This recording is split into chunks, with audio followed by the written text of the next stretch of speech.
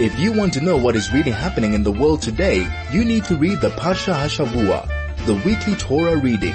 Join Rabbi Mendel Lipskar for the next hour as he delves and enumerates the themes running through the weekly Torah Parsha, only on 101.9 Chai FM. And a wonderful day of Shabbos to all of you. Great to be here with you again.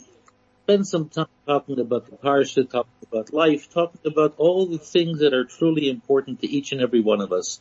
Life is precious, life is important, our own lives and the lives of others. And this is why be extraordinarily careful in terms of how you behave during this difficult time.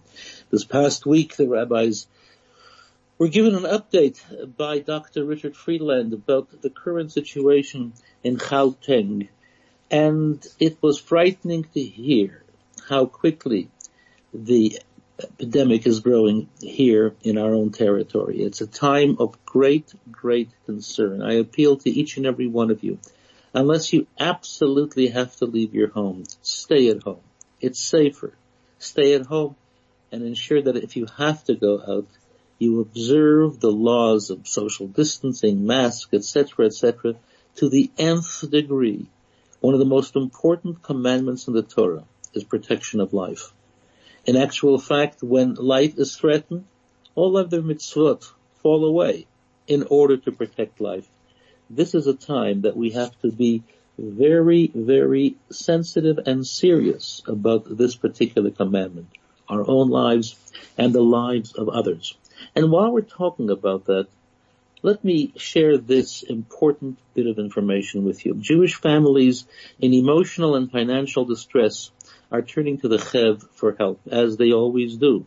Your help makes all the difference. Please donate to the Chev's Emergency Relief Fund on www.joburgchev, that's jhbchev.co.za.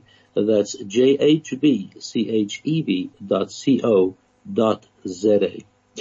The Parsha this week, of course, is a double Parsha, Chukat and the Balak, two interesting Parshiot, because they both talk about things that don't fall into the normal scheme of things. And while, of course, we're in a condition, all of us, that we think we live in abnormal time, when we take a look at the Parsha, Chukat, of course, talks to us about the story of the red heifer that was used, the ash of which was used to purify people who became spiritually impure. And we often talked about the concept of tumah, spiritual impurity, spiritual insensitivity. And this is why, in order to become pure again, they had to be sprinkled with this mixture of the ash of the red heifer. And the person who prepared the ash of the red heifer, he himself became impure. It's something which created a negativity in the one who prepared something that was used to help someone else become pure. It's something which boggles the mind. And in actual fact, the Torah tells us that this is that particular law in Torah that we simply don't understand. In fact, King Solomon, the wisest of all men, said that I delved into it deeply and couldn't fathom the reason, the logic, why in fact God gave us this law. But this is something which is important for us to understand.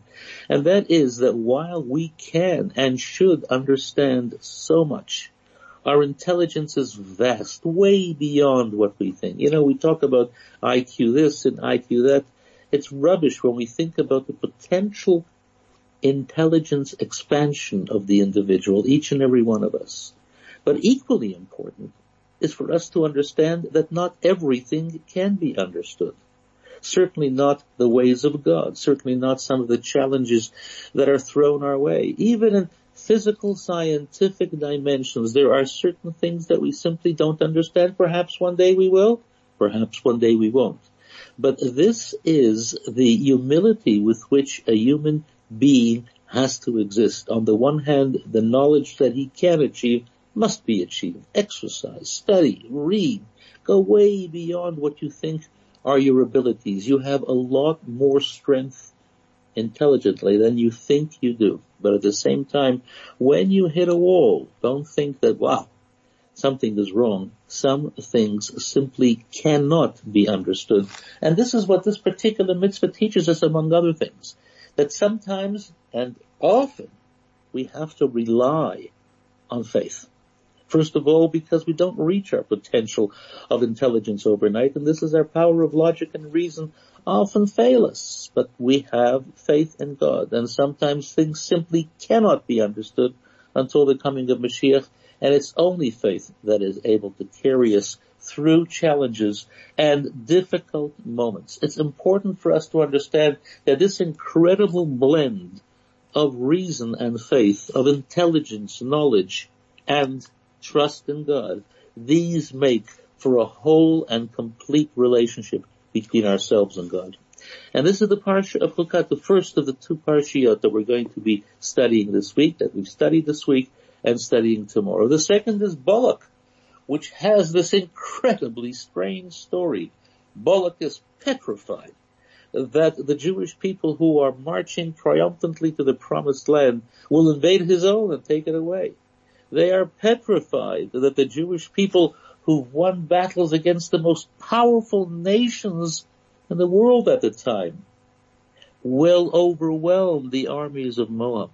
So Balak, the king of Moab, quickly makes an alliance with Midian, and says, together perhaps we can protect ourselves against these invading Jews. The Jews had no intention of invading Moab and Midian at this time. They had no intention of taking possession of his land. But Balak had this pathological hatred toward the Jewish people, a hatred that has to be understood because it wasn't only a concern for the country that he led, for the country that was under his authority. It was a hatred that was so deep and so powerful that it went beyond every single border of reason. In order to understand that, we'll talk about that in a little while. More of that soon. This is the Parsha Hashavua with Rabbi Mendel Lipskar, only on 101.9 High FM. You know, what happened with Balak is he took a look at the Jewish people marching through the world, almost through this wilderness, coming to the land of Israel, and he thought they were going to take possession of his land, when in actual fact the Jewish people were told that they could not take possession of Moab. But because of another battle that took place with somebody called Sichon, who was the king of the Amorites, who took possession of a place called Heshbon, which was initially part of Moab, and the Jewish people took it when Sichon went out in battle against the Jewish people. But it goes deeper than that. It goes deeper because Balak, the king of Moab, had a prophetic vision. And that prophetic vision was that many years later, his great-great-great-granddaughter would be Ruth, the great famous Ruth, whose great-grandson was none other than David, king of Israel. And the offspring, of course, of David is none other than Mashiach himself, the Messiah. Balak was absolutely furious that one of his own would not only become a convert to the Jewish people, but ultimately be the great-grandmother of none other than David, King David, the one who truly took possession of the land of Israel and whose ultimate offspring is Mashiach. He thought to himself, how is it possible that something which he hates with such passion should actually come from him, a descendant of Balak himself? So what does he do? He knows that you cannot go into battle against these people. They are protected by God. They stood up to the Amalekites. They stood up to the Amorites. They stood up to the most powerful armies of the time and were victorious. Simple physical battle was not going to protect them against the Jewish people. But there was a very famous, or perhaps infamous, person by the name of Bilam, a sorcerer, a dream interpreter, a wizard, who was able to curse people. He had that power. In actual fact, our sages tell us something very strange. The Torah says, "Okom k'Moshe od," but never again was there a prophet as great as Moses. Moses was the greatest prophet of all time. So the sages say, yes, among the Jews, he was the greatest prophet of all time. But among the nations of the world, there was an individual who had an equal power of prophecy of spiritual strength, and that was Bilam. Strange. Bilam represents all that's negative. Bilam represents the dark powers. Bilam represents the ability to curse, to destroy. He was famous for that. He was a visionary. He was able to see in the future and say all sorts of things.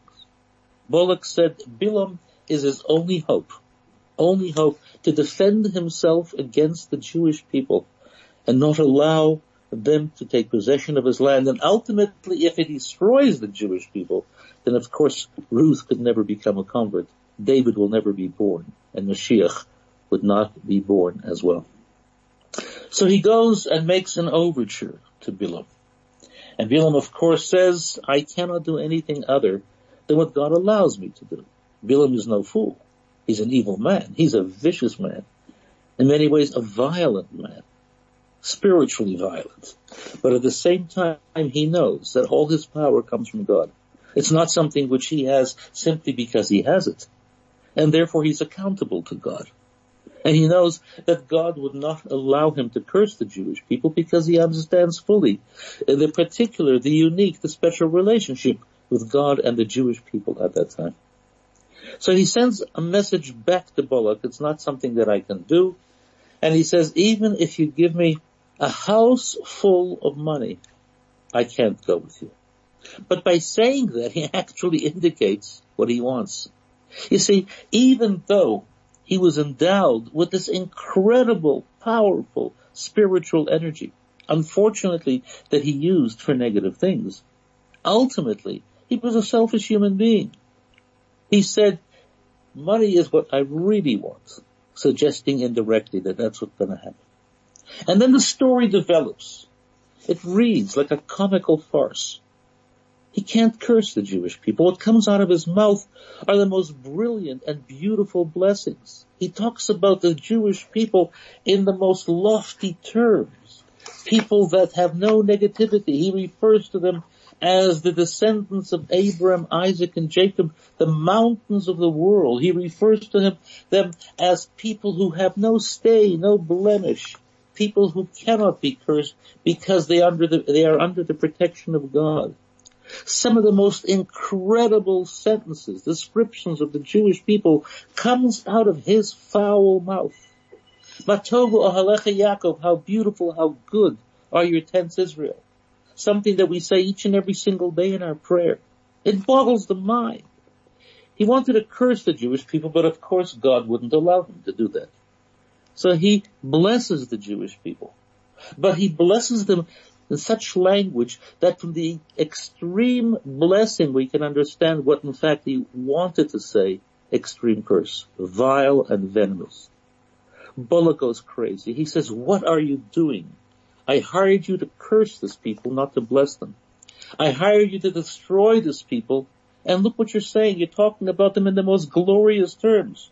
In actual fact, the Bilam says, I wish I could have an ending as these people. They are great beyond description. They are powerful. No matter what happens, God will ultimately protect them. Balak starts screaming, don't curse them and don't bless them. But he says, let's try again. Let's try from another point of view. Bilam sees that this won't work. This people are blessed by God. And he continues with his transformed curses, which are now blessings.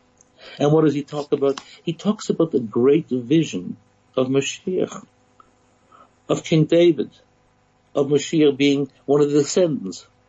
And strangely enough, this is the only place in the Torah that we know about Mashiach coming out, as I said before, of his foul, vile mouth. It boggles the mind.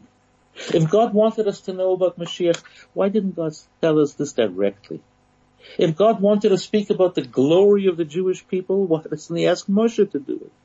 If God wants beautiful prayers to be developed, written, something that we say each and every single day, why does he use Bilam of all people, a person whose personal life was completely immoral? Why does he use them to tell us these things? And why go through this whole charade in order to tell us of how God loves his people, protected, and until the end of time, they will remain a powerful people to be redeemed by none other than Mashiach himself at the right moment. And while our commentaries talk about this in great length, it's important for us to understand, what is this all about? What is this? What is this story all about? The Jewish people are way down there. They're standing on top of a mountain somewhere, on a huge cliff. The Jewish people aren't even aware of this particular drama that's playing itself out. In actual fact, some of the commentaries say this is a proof that Torah could only be written by prophecy, the word of God, because there's no way Moshe and the Jewish people knew what was going on top of a mountain, this incredible drama with Balak and Bilam trying to destroy the Jewish people. And the answer is, first of all sorts of things happen in this world that we have no knowledge of, that we aren't aware of. We don't even know that it's taking place. But huge things happen on the negative side to try and bring destruction to the world, and how God protects his people, his world, from those who try to destroy it. Just because we don't know about it, just because it's not brought to us in the daily news, doesn't mean it's not happening. Because if we take a look at Jewish history, it's a miracle beyond a miracle. So many plots that we are aware of.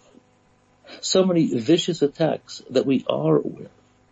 So many acts of incredible anti-Semitism that we are aware of. How many more that we're not aware of? How many more play themselves out behind the scenes, and God and only God protects us against all these negative things. And the other thing, of course, is transformation. What is the ultimate blessing? The ultimate blessing is taking the ultimate curse and bringing it to its extreme opposite, transforming it from one end to the other, to take something which is absolutely destructive and negative and terrible, and turn it into something which is a blessing, which is good, which is great, which is something that we cherish. Mashiach is something which cannot be revealed openly. It's hidden away. And it's only Bilam in his indirect language that can talk to us about these things. The greatest gifts that God put into this world are those gifts that take tremendous effort to reveal and to find. Baal Shem Tov once said that this world is so full of physical treasures, unbelievable, but it takes extraordinary effort to reveal them. While we look at this physical world, and we see a physical world, and we see the blessings and treasures that exist, the trees that blossom with beautiful fruit, the fields that nurture us with incredible grain. We see a world of growth, a world of beauty, a world of blessing. But hidden beneath the earth is so much more. And this is something that we have to understand. It's not only the obvious that we should be appreciative. We have to recognize there are a great many hidden things that we have to look for, that we have to wait for. And it's sometimes only negative things which bring them out. This is the great story of Bilam. One can talk about it for hours and hours, to go through each and every single sentence. He looks at the morality of the Jewish people. He looks at the ethics of the Jewish people. He looks at the ancestors of the Jewish people. He looks at the destiny of the Jewish people. He looks at every single aspect and talks about it in the most glorious terms. Because we have to hear this, even though at the time we didn't know what was happening. Torah reveals this incredible blessing and secret to us. Torah reveals that which might otherwise never have been known. Torah tells us that here are two people. One is a pathological anti-Semite who wants to destroy the Jewish people so that his great-great-granddaughter, Ruth, would never be born or convert to the Jewish people. To destroy the possibility of David, to destroy the possibility of Mashiach. Bilam, a powerful man who would love to curse the Jewish people, actually blesses them. All these things come together in an incredible story, a story that we have to take to heart. But more of that soon. This is the Parsha Hashavua with Rabbi Mendel Lipskar, only on 101.9 High FM. It's important for us to understand that we don't see and even if we see, we don't understand everything. There are secrets, there are hidden things, there are situations that are way beyond our capacity to know, to understand, and to deal with. But God, who keeps an everlasting watchful eye over his creation, God whose every action is one of benevolence, even though sometimes as it comes down to this physical world, we need time and patience to see it transformed from challenges to opportunities and good things. This is what the story of Bilam is all about. A man who had incredible powers, spiritual strength equaling that of none other than Moses himself, is brought to his knees because God says, this is not what I want. Bilam is not finished with the Jewish people. He turns to Balak and he says, I have advice for you. There's only one way to destroy the Jewish people, and that's by allowing them to destroy themselves. Let them assimilate with your people. Tempt them with all sorts of material, physical pleasures, and let them turn against God, and in so doing, God himself will punish the people.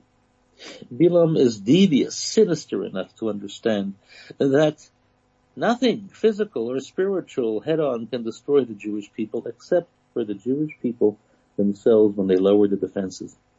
And this is why this Shabbos is an important day as well. It's 12th of Tammuz when we commemorate the liberation from a communist Russian prison of the previous Lubavitcher Rebbe, Rabbi Yosef Yitzchak Schneerson, of sainted memory in 1927. Russia was taken over, the Soviet Union was taken over by those who felt that they were going to create a socialist paradise. What they created was a dark, dark hell. And the first thing they did was to try and destroy all centers of religion. Jewishly, shuls, schools, mikvaot, etc., etc. They saw religion as something which was contrary to their godless society.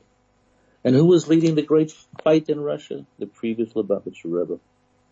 With tremendous self-sacrifice, he stood up against the powerful authorities, and he said, according to the constitution of the Soviet Union, religious freedom is enshrined. Parents are allowed to teach their children about their religion. But he was hounded, finally thrown into prison, arrested, and he was condemned to death, God forbid, which was changed to 3 years exile in a distant town. And within days that was changed as well, to be absolutely freed from prison on condition that he left Russia soon thereafter. Through the tremendous efforts and pressures of important people around the world, particularly in America, political people, powerful people, they intervened on behalf of the Rebbe, and he finally came to America. And what he saw in America broke his heart. America was going through a tremendous decline in Yiddishkeit. And one of the first statements the previous Rebbe said was, America is nicht anders, it's not different. Don't think that mitzvahs and Torah study is something for the shtetl in faraway Eastern Europe. God's commandments, God's laws, God's Torah are very real even here in this benevolent country, and this is something that we have to learn to understand. We are individuals who can change the social conditions of the world, of our society, of our community. We don't have to accept them. If they are godless, we introduce God. If they don't talk about his commandments, we introduce commandments. No part of the world is absent from God's law, from God's commandments. And this was the great story of the previous Rebbe who came to America in 1940, having been in Poland for many years, and finally arriving in 1940. And through his heroic efforts, through his incredible self-sacrifice, brought about a tremendous and powerful change for positive Yiddishkeit, even in the then Jewishly declining atmosphere of America. And today Judaism flourishes as a result of his successor, our Rebbe. This is the story that we have to remember. God protects us. God watches over us. We are the greatest miracle, the survival of the Jewish people. But we lose when we forget who we are. We lose when we don't defend ourselves with the spiritual armor that God gave us. He said, here is Torah. Here is mitzvot. Do them. This is what will bring life and purpose to the world. While, of course, throughout history, we have suffered terribly. And it's only in the fullness of time that we begin to understand what in fact is all about. Whatever we go through has an incredible, powerful blessing contained therein. This is something which really tests our faith, but also expresses our faith. What we're experiencing now in the world is so strange. Who would have believed in the 21st century a plague would come around and take the lives of so many? And while we have the best biologists and chemists working for a vaccine throughout the world, in the best laboratories of the world, rushing furiously to find a vaccine, we are bewildered. Where did this come from? How is this possible in this modern age? And while we don't understand it, we don't know, and there are many who fell, we also have to remember that ultimately, not only will we see this go away, but we will see the blessing contained therein. We all pray and hope for Mashiach, because at that moment, all mystery will be revealed. All secrets will be opened. Our eyes will in fact begin to see the truth, the beauty, the blessing, the revealed goodness of how God runs his world. It's a double parsha. Chukat, which talks to us about the red heifer. Bolak, which talks to us about the attempted curse which was transformed into the ultimate blessing. Read both parshiot over the Shabbos. Listen carefully to the words. Make them your own. Find a personal lesson in it, the Shabbos.